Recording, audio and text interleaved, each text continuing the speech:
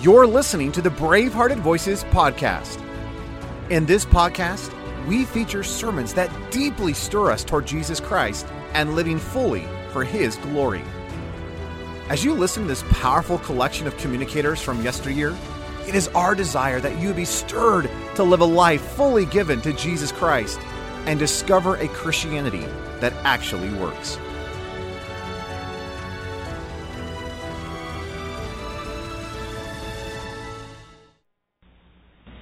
Thank you. Will you turn, please, to 1 John chapter 2. I'd like to read verses 18 through 29. I elect to read the portion because I want you to hear it. By the way, if you've been making notes, putting the little numbers in, I suggest you put number 5 next to the 24th verse of the second chapter. Beginning with verse 18, little children, it is the last time. And as you have heard that Antichrist shall come, even now are there many Antichrists, whereby we know that it is the last time. They went out from us, but they were not of us, for if they had been of us, they would no doubt have continued with us. But they went out that they might be made manifest that they were not all of us. But you have an unction from the Holy One, and you know all things. I have not written unto you because you know not the truth, but because you know it, and that no lie is of the truth. Who is a liar, but he that denieth that Jesus is the Christ? He is Antichrist that denieth the Father and the Son. Whosoever denieth the Son, the same hath not the Father. Let that therefore abide in you which you have heard from the beginning. If that which you have heard from the beginning shall remain in you, ye also shall continue in the Son and in the Father. And this is the promise that He hath promised us, eternal life. These things have I written unto you concerning them that seduce you. But the anointing which you have received of Him abideth in you, and you need not that any man teach you, but as the same anointing teaches you of all things, and is truth, and is no lie, even as it hath taught you, you shall abide in Him. And now, little children, abide in Him, that when He shall appear, we may have confidence and not be ashamed before Him at His coming. If you know that He is righteous, you know that everyone that doeth righteousness is born of Him. The main idea of this general epistle is still fellowship with God. That's what it's about. These things are written. We might have fellowship with Him, said John in the first verses, and our fellowship is with the Father and with His Son, Jesus Christ. So, with that in mind, you'll understand that he is going to emphasize this again and again. In this portion I've read, verses 18 to 29, fellowship with God is still the main theme. To remain is salvation. To go out is damnation. The Antichrist went out and sought to induce others to go out with him. To remain steadfast to Christ requires that we resist the seducers, that we recognize truth, that we remain faithful to the truth, and that we rejoice in the prospect of His coming. Somewhere along the line, I ran into an outline, and as outlines sometimes have a way of doing, it stuck in my mind. I'm giving it to you, and we'll try to follow it as time permits. Now, I don't remember from whom I got it. I know it's not mine, and I don't know to whom credit should be given. I suppose I should do like one preacher said he did. Whenever he started to speak, he went like this, and when he finished, he went like that, and he said it was quotation marks so that he could give full credit for everything that he had used. So I'll do the same now. Verses 18 and 19, deserters. D-S-E-R-T-E-R-S, deserters. Verses 20, 21, discerners. Verses 22 and... Oh, too fast. All right. Verses 20 and 21, discerners. Verses 22 and 23, deniers. Isn't that nice? Oh, I love alliteration. I heard about the canon from a church in England who came to America, and when he got back, two ladies sitting in the congregation said, see, he'd been here and he'd found how we do all this alliterating. He said when we sent him to America, he was a canon. Now he's come back just a pea shooter.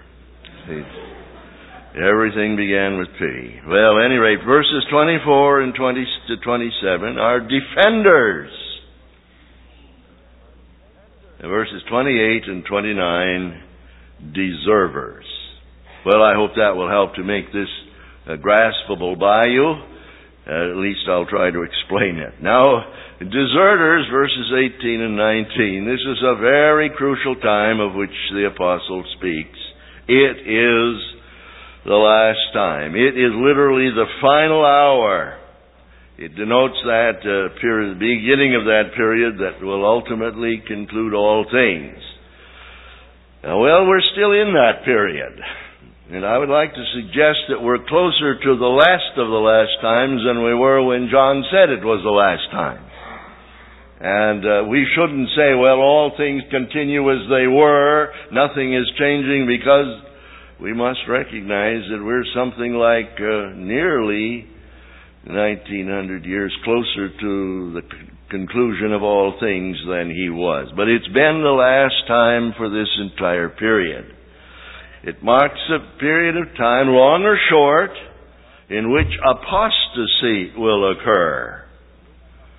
It marks the beginning of a crisis of enormous significance. That is the emergence of antichrists. That's in the plural.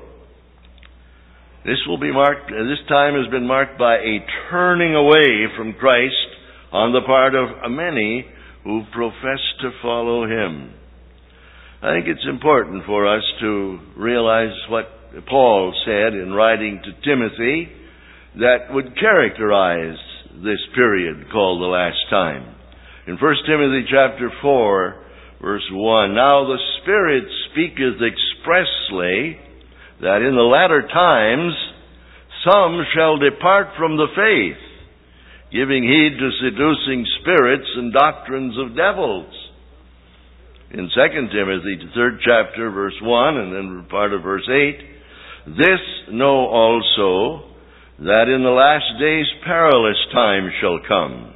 And in verse 8, now as Jannes and Jambres withstood Moses, so do these also resist the truth. Men of corrupt mind reprobate concerning the faith. In 2 Timothy, the 4th chapter and the 3rd verse, for the time will come when they will not endure sound doctrine, but after their own lusts or appetites and desires shall they heap to themselves teachers. Now there's a comma there. I used to think it was teachers that had itching ears, but it's not. The people who heap to themselves teachers select the teachers to put in the heap that are going to scratch their ears and make them feel comfortable with what is given. I've heard it said that the preacher of the truth should have two ministries. One is to comfort the afflicted. And of course that's a ministry with blessing, and we all should rejoice in it. But the second is to afflict the comfortable. And I think that we should be just as diligent in the second as we are in the first. And therefore, we would not be among that number that consider it their primary purpose in teaching and preaching to make people feel good. I think our purpose is to understand what God wants to say, and not to be among that number that give heed to seducing spirits and turn away from the faith and withstand the truth. Now, there have been last times of real significance in the past, and even as there will be some last times in the future. Our Lord spoke about it. He said that we should beware of false prophets. They would come. Many false prophets shall arise and shall deceive many, and because iniquity shall abound, the love of many shall wax cold.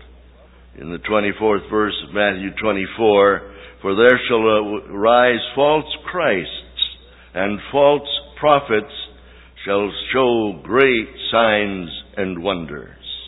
And the 25th verse, behold, I've told you before, times of great persecution are going to arise. Well, we see that. We recognize it. We realize it. Peter described it. Again, we find that in the lifetime of many of you, perhaps not all, but certainly many of us here, more people have died for Christ for persecution reasons since 1949 than in all the centuries from the time of Christ until 1949. I don't know that I made that quite clear. Let me repeat it so you're sure you get it. More people have died martyrs' death in behalf of our Lord Jesus Christ since 1949 than in all the centuries from the time of Christ until 1949. Hard to believe? Well, 2 months before Nixon went to Communist China to open relations with that nation, the Washington Post carried on page 16, column 4 or 5, just a little 2.5-inch summary of report that had come out of China, that during the first 20 years, from 49 to 69, China had found it necessary to, quote, deprive of existence 30 million people. Half of them because of stubborn adherence to economic systems inimical to the purposes of the revolution. That is, they didn't take kindly to having their money taken away from them. And the other half was for stubborn adherence to religions imported from the imperialist West. Now, I suppose you could say Buddhism had come from West, and you could say that Islam had come from west of China, and Christianity. Now, let's assume, we don't know the figures, but let's assume that half of those died for their faith in Buddha or in Muhammad, and the other half died for their faith in Christ. That would mean that about 7.5 million people died martyrs' deaths. I remember hearing in those days about children that reported on their parents, and the authorities would put a cross down on the ground. At one end would be the smiling child that had reported his parents as being believers in Christ, and at the other would be the parents. And if they would walk on the cross to the child, their life would be spared. But if they didn't, they would die. And most who were confronted with that test elected to die rather than to do as the government was asking, to walk on the cross. When the communists took over in Korea, we are told, on I think quite good authority, that in 3 months about 800,000 pastors, elders, Christians in North Korea were killed, were assassinated, murdered, sacrificed, martyrs, call them what you will. Well, that's a great many more than you have listed in the entire book of Fox's Book of Martyrs. It covered a couple of centuries. In Vietnam, we are told that 300,000 people died as Christians in about 8 months of persecution when the communists took over North Vietnam. We know that on the Tet Offensive, 2 weeks over Christmas, there were over 5,000 believers that were killed. Lined up, a bulldozer dug a trench, they were machine gunned and pushed into the trench and covered with dirt. So just from those 3 countries, not counting what happened in Russia, not counting what had happened in other countries, I think it's safe to say that we may be living pretty close to the last times, when more people die for Christ in a 20-year period than died in about 18 centuries from the time of Christ. In Revelation chapter 6, verses 9 to 11, we are told, "And when he had opened the 5th seal, I saw under the altar the souls of them that were slain for the word of God and for the testimony they held." There have been a great many that have died for Christ. There's a supreme test that's given here in this 19th verse. They went out from us, but they were not of us. Christ declared that a test is required. He that is not with me, said our Lord, is against me. And in the 5th chapter of 1 John, the apostle said, "He that hath the Son hath life." The person who refuses to recognize and enthrone Christ as God, the Son, is Antichrist. Everyone who opposes the gospel, as our Lord delivered it, every teacher and writer who lowers the gospel standard to the spirit and taste of the world, is an Antichrist. I didn't say the Antichrist. He is an Antichrist, no matter where or among whom he may be found. This is a very sad statement, a very sad fact. There had been in the time of John a defection from the ranks of the followers of Christ. They went out from us.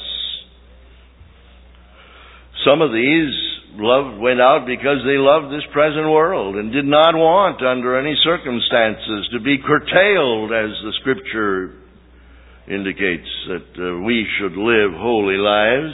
Others went out because they had been seduced by some of the current heresies of the day, by Gnosticism, by antinomianism. There were others who went out as teachers of these pagan philosophies that had crept into the church. And they went out because they were able to exploit that which they could now use to promote themselves as teachers. They went out disgracing the gospel. They had made their pernicious and evil opinions a merchandise that they were willing to sell. They'd mingled pagan philosophies with biblical terms, and so were able to confuse the people.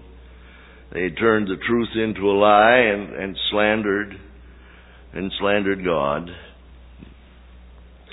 The apostle declared, "These are not our fellow believers. We abhor their creed and their conduct, and we never sent them to teach." You've got to recognize they went out from us because they were not of us. And then it proceeds to say that they went out that they might be made manifest that they were not all of us. You know, it's interesting, isn't it, how easy it is for us to confuse external church membership with vital fellowship with Christ. By no means are they one and the same. They may be, but they're not necessarily. When John Wesley began to preach, everyone that he talked to were already members of the Church of England. They all had been baptized. There was only the one fellowship, and every Englishman was inscribed in the local church records at his baptism. It isn't any wonder to me that the churches in England closed the doors to Wesley, even though he was in good standing as an Anglican clergyman. When he went to Epworth, where his father had been pastor for many years, the then rector of the church said, "We'll not permit this man to stand in the pulpit." And so John Wesley went out. Actually, it really marked kind of the beginning of his open-air ministry. He went out and stood on the grave of his father. And of course, they had a good crowd because the rector of the church got messengers to go all through the town saying, "Don't go listen to John Wesley, who will be preaching in the cemetery this afternoon." About the only time the people obeyed what the rector said was when he told them what not to do, and they did it.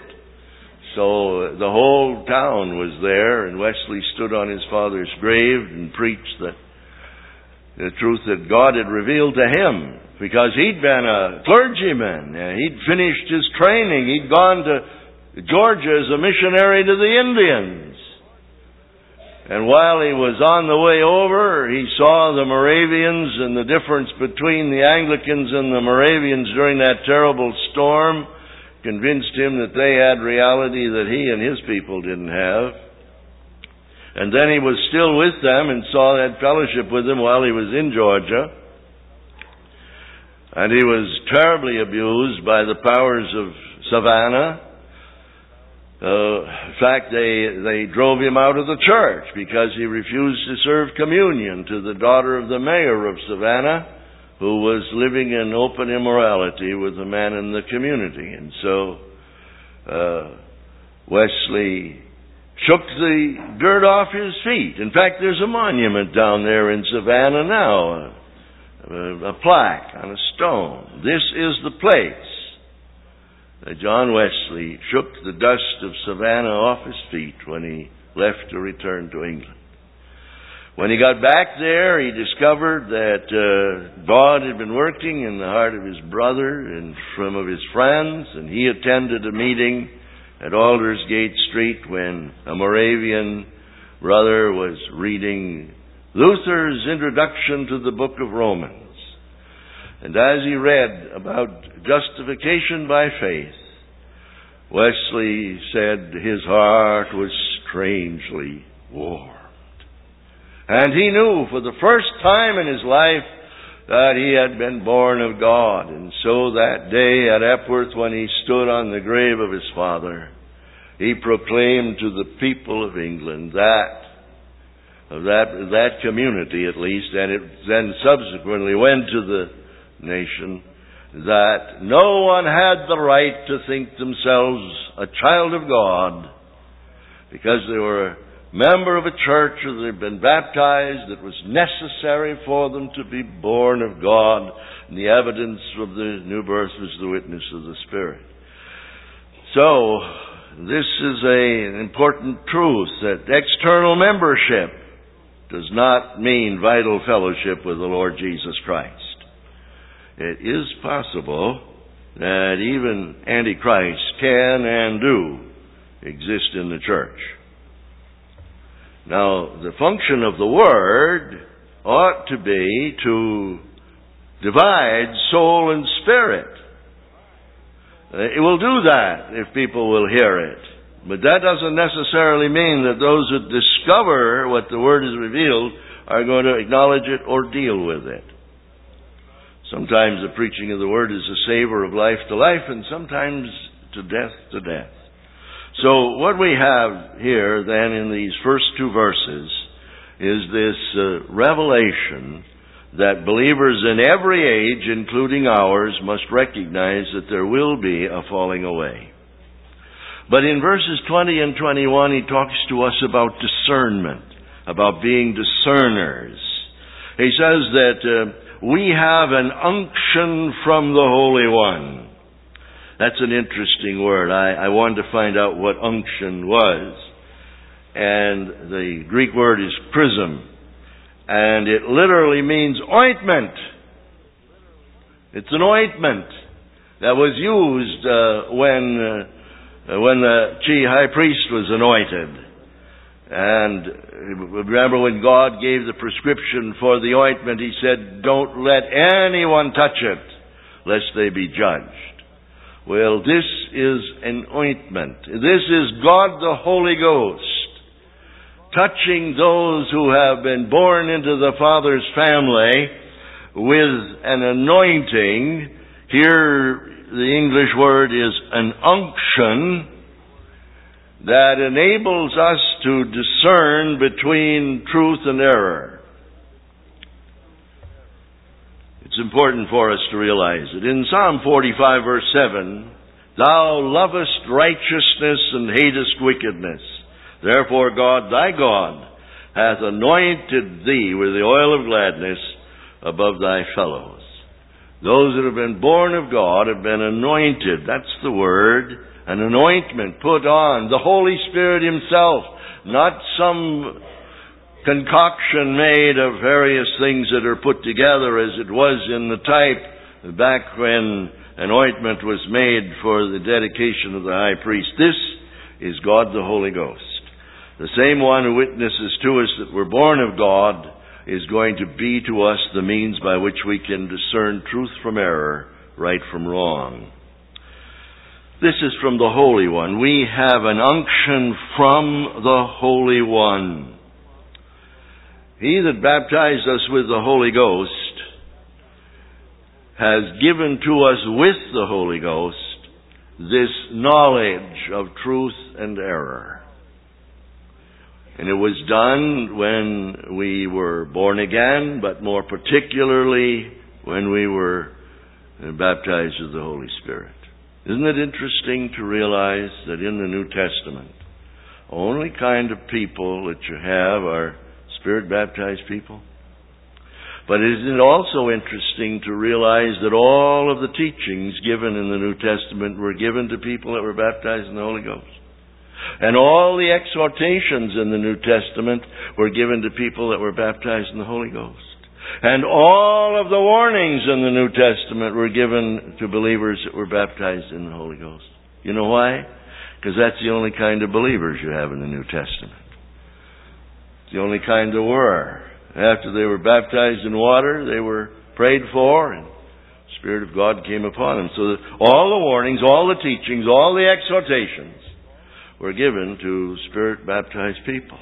But, even so, with all those warnings, all those teachings, all those exhortations, we realize that the believer has this unction whereby we can know truth from error. And it's extremely important for us to accept the fact that we are so equipped and to pay attention.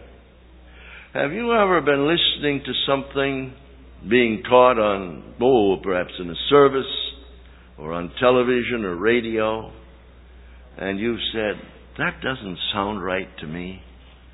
I can't put my finger on it. I don't have a verse, but there's something about that just doesn't sound right. You know what could very well be happening? God, the Holy Ghost, is causing that unction to exercise in you. And it's therefore extremely important for you to become sensitive to what the Spirit of God may be saying. Why is it important? Because it's this unction that will preserve us against the Antichrists now, for they are many. Oh, we have them in atheism, in pantheism, in deism, anti-supernaturalism. And I must say, with tenderness, because I don't want to be less than tender, since I was among them so many years, misguided and misled, but nevertheless wanting truth, I have to include dispensationalism and dispensationalists, as I say again, among whom I was, but hungry for truth and looking for reality. Oh, what a burden that lays upon you. Remember years ago when I was pastor of the First Baptist Church of Little Falls, Minnesota, I was preparing a message from the Gospel of Matthew. And the message just seemed to fall there and open up, and I was thrilled by what I was seeing. I said, I better go to Gable Lyons' Annotated Bible and see if I'm kosher. And do you know, I discovered when I went to it that I wasn't.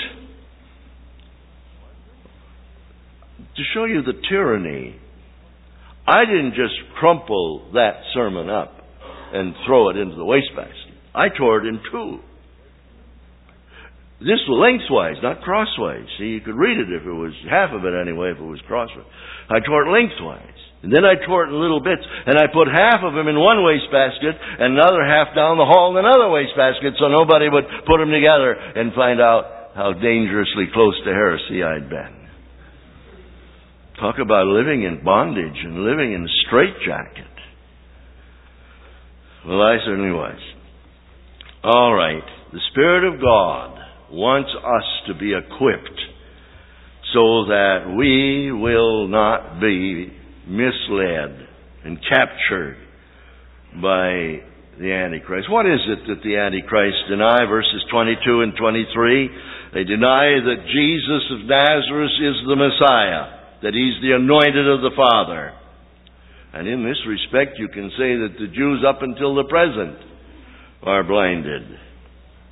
They deny that Jesus Christ, that our Lord and Savior, is both God and man.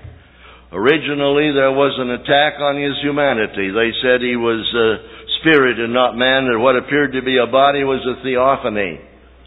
Today, we live in a time when they see Him as man and not God, an attack on His deity.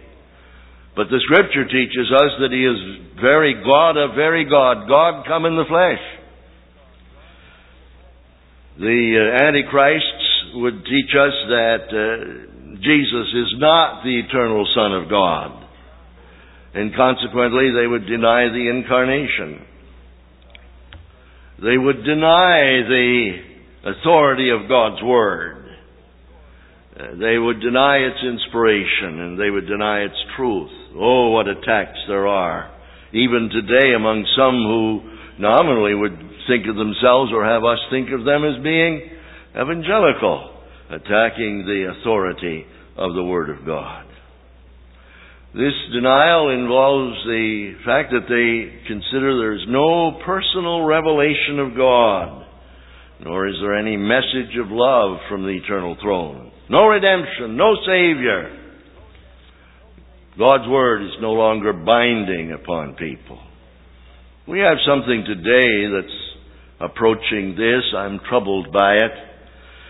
I pass it on to you. It seems to me it's dangerous. I had talked to a pastor of a rather large church, and I said, "Why aren't you doing more for missions? You were talking about the 5,000 to 7,000 people you have in attendance, and I see from your published report that you're giving just a very small amount for missions." Well, we are not only controlled by the Bible, we're also controlled by the Spirit. You see, we have both Logos and Rhema. And we don't consider the Logos binding unless under Rhema the Spirit of God emphasizes it. I said, well, the people that have been carrying the responsibility of missions for the last 200 years have the Word of God. Well, that's true, but to us it doesn't become binding until the Holy Ghost by some means.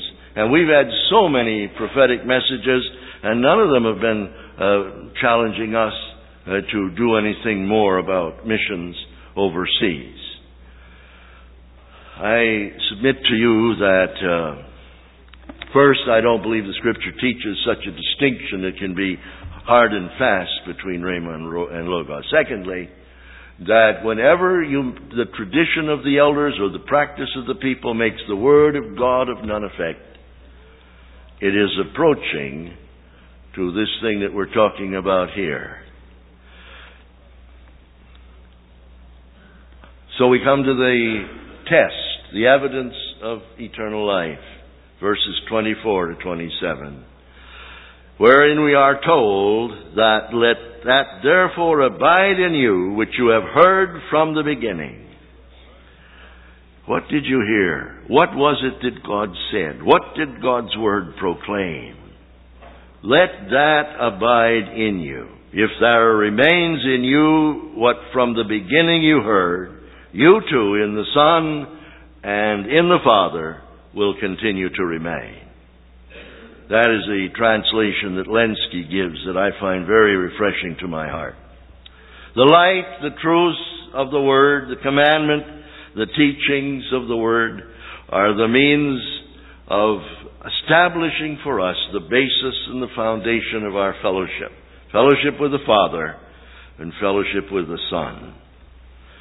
And that's the whole purpose of this letter, to make certain that we do understand and that we abide.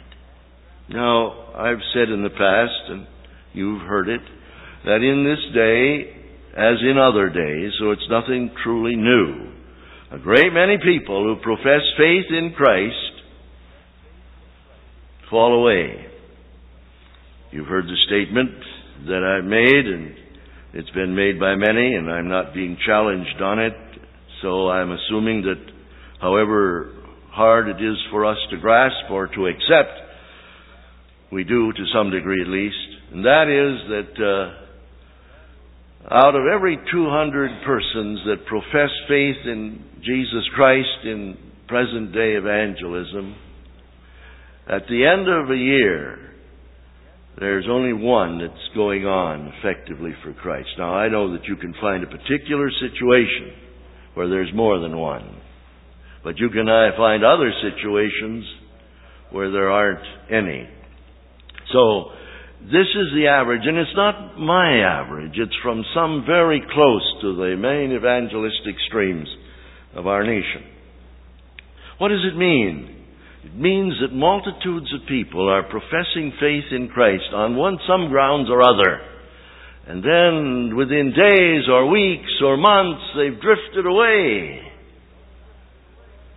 They've gone back. They're no longer found among the people of God. They're not abiding in Him. Now in John chapter 15, the apostle writes saying, "Abide in Christ."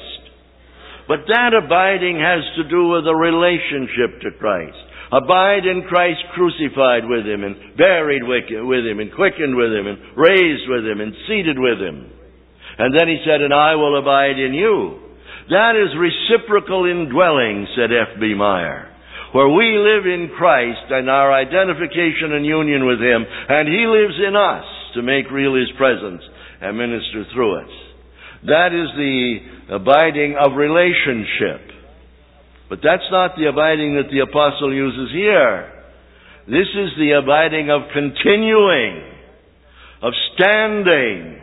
So when you're sitting across the table from someone who said to you, "I am not sure that I am a child of God. I am not certain that I've passed from death to life.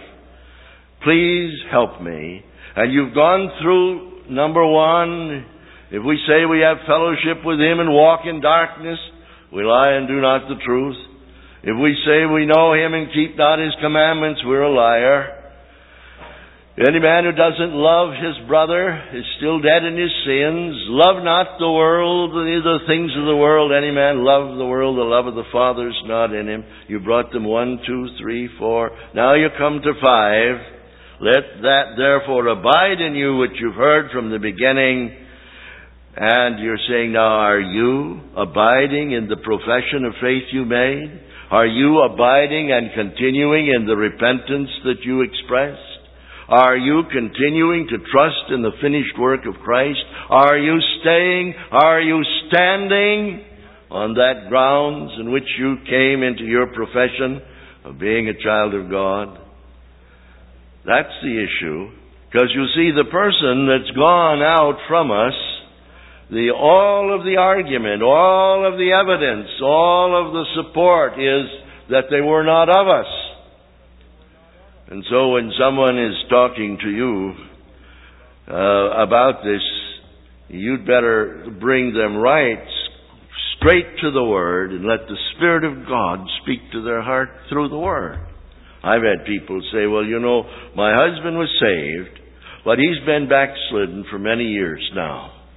I can't get him to go to church. I can't get him to do this. He doesn't want to pray. But I was in a church many years ago now, and I told the people, I'm here to help you, and if there's anything I can do, I want you to come to me, and I'll join you in prayer. I'll be of all the help I can in the few days I'm with you. And the first one that came to me was a lady. And she said, my husband made profession of faith in Christ when evangelist so-and-so was here. And there's only one verse of Scripture in the Bible that he knows. And she quoted it. And the evangelist told him that if anyone ever tried to say he wasn't a Christian, that he should use that verse. So he still continues in his drunkenness. He still continues in his immorality. And I know he's cheating and he's stealing, but he claims he's a Christian, and that it's just that he's weak. And she said, I wish you'd pray with me that my husband would be recovered from his backsliding. And I looked her square in the eye and I said, I'm sorry, I can't. And because I can't, of course I won't. She said, here I am, the first one to come after you invited us to come to you, and that you'd help us and join us. No, I said, you misunderstand.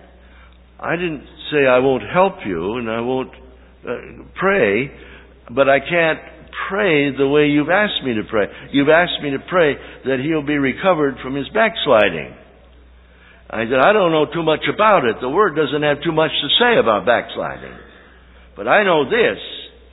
You can't backslide till your front slid sometime.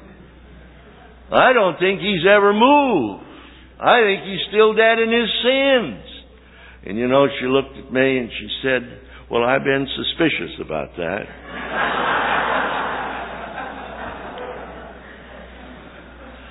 If you see a bird and it's got a bill like a duck and it quacks like a duck and it's got webbed feet and it waddles like a duck and it swims like a duck, I don't think you're being prejudiced if you think that's a duck. Even though it may have a sign on its chest that says, I am an eagle, I still think you'd be perfectly justified in thinking that perhaps it was a duck. And the Scripture tells us that by their fruits we will know them. And so it tells us also that the ones that come and identify with us and claim to be part of Christ and part of the body of Christ, that give ear to seducing spirits and follow heresy and go back into the world and leave that which they profess to have. We have reason to believe that they are in very serious problem and possibly have not been born of God. I think the apostle tells us that those that are born of the Spirit must abide, continue to stay in Christ on the very basis in which they came to a profession of faith in Christ. Fifth evidence of being born of God is abiding, continuing in Christ. Shall we pray? Father Jesus, look thou upon us now as a people that are concerned about ourselves. We want to be everything that thou in thy grace and mercy and love would have us be, and in turn we want to help everyone we can. And so we ask thee, Father, that the Word may have free course in us and be glorified, and that we will abide and continue to stand there. We will resist every effort of a defeated foe to deceive us, that we will permit that anointing, that unction to function in us, to enable us to discern between truth and error, and that we will ever stand loyal and faithful to the truth as it is revealed to us in Christ and in thy word. In Jesus' name and for his sake. Amen. Bravehearted Voices is brought to you by the Ministry of Deeper Christian in partnership with Ellerslie Discipleship. Our passion is to help you grow spiritually by providing Christ-centered resources, discipleship, and training in the Word of God and the victorious life of Christ. Our agenda is to bring back the stuff of old, the sort of Christianity that is lived out with the gusto of heaven and actually and practically works. For more, visit braveheartedvoices.com.